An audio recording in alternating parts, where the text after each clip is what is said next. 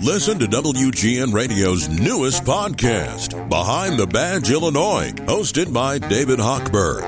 Behind the Badge Illinois views current events through the eyes of Illinois law enforcement leaders. Tune in. Visit WGNRadio.com/Behind the Badge.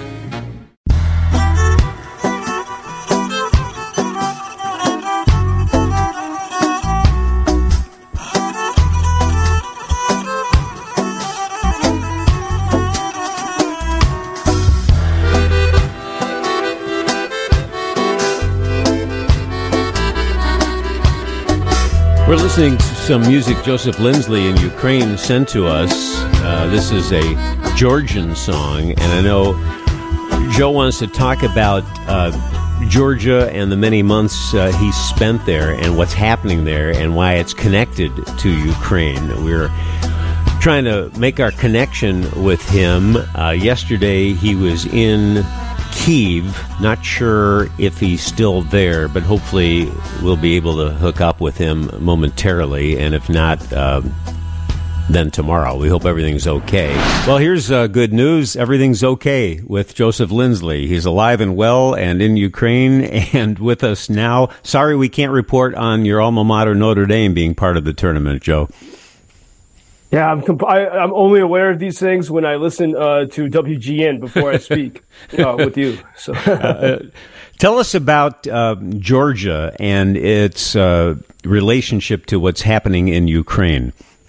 Yes, and I don't know if you played that music earlier, but last night, that's from the band 33A, a very popular Georgian band. The Georgians have their own language. They suffered for many years under Soviet oppression, but these past decades, they've been recovering their language and traditions and music. Last night, in the center of the capital, Tbilisi, the police brutally cracked down on protesters. People took to the streets to protest this so-called foreign agents law, which would require any organization or media that receives any type of money, advertising or funding from someone outside of Georgia would have to register with the government. And the people of Georgia are taking this as abuse of freedom of the press and freedom of speech. I spent a lot of time in Georgia. Probably at once I was there for about 4 months in one time. And my friends through last night and this morning from there have been sort of texting me with great concern. The Georgians have been paying a lot of attention to what's happening in Ukraine. In fact, it's a small country of maybe 4 million people. About 3,000 of them have been fighting in Ukraine in the Georgian Foreign Legion, and they're very well known for their sort of ferocity in the fight. And a friend, she's an NGO, a civil society activist. She's worked as a diplomat, and she texted me with great concern. She said, now they, meaning the government in Georgia, want to kill the nonprofit sector, media, and free speech. People like me will be declared as agents. And she said it's a horrible situation, all inspired and financed by Russia. And so there is this, the Georgian government, the current ruling party is called Georgian Dream.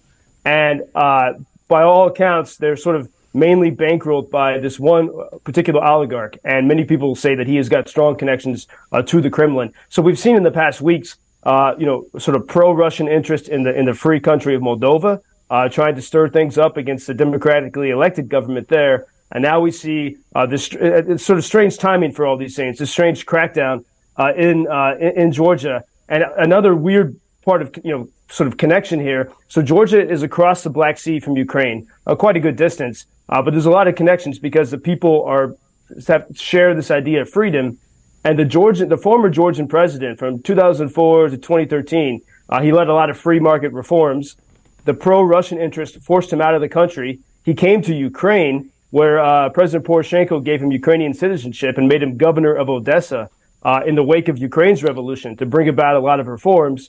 But the Georgian president was such a reformer, he started to criticize Poroshenko, and Poroshenko, the former president of Ukraine, took away his citizenship. But when President Zelensky became president in 2019, he gave citizenship back to this Georgian reformer, to Saakashvili. And so it seemed that there was a new era was beginning. And Saakashvili returned home to Georgia in the pandemic, and he was promptly arrested by the ruling regime.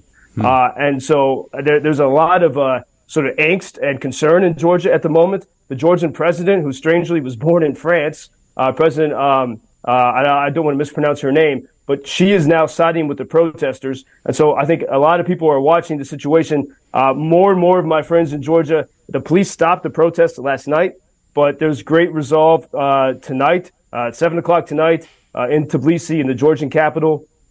I think many more people are going to show up. And you do see sort of this great solidarity, especially right now, between the people of Ukraine and the people of Georgia as they stand against Russian attempts to take over their freedom, to take away their freedom and take over their societies. Yeah, I can see why that's so important. I hope the TV networks give that story proper coverage. Are you still in Kyiv, Joseph? And is it still quiet there, relatively I'm still speaking? in Kyiv. Yeah, it's quiet. We haven't really had many alarms since we had one at 5:30 this morning, but it's an unusual calm and quiet. Same in Kharkiv City. But the Russians have been attacking in Kharkiv region, in Donetsk, in Zaporizhia. They continue to attack and shell many cities and towns. Bakhmut remains sort of the same as it's been, extremely intense. There was a Ukrainian, he went by the nickname Da Vinci, Dmitry Kostylybailo. He was killed in Bakhmut at age 27. He was called Da Vinci because he wanted to be an artist, and he was one of the young heroes of the Maidan Revolution in 2014. So, that revolution that's maybe what is happening now in Georgia. And he was killed in Bakhmut. And so people are very sad about that because more and more you're seeing the Ukrainians who were leading the fight against corruption are the ones who are giving their lives in Bakhmut as they stand for freedom.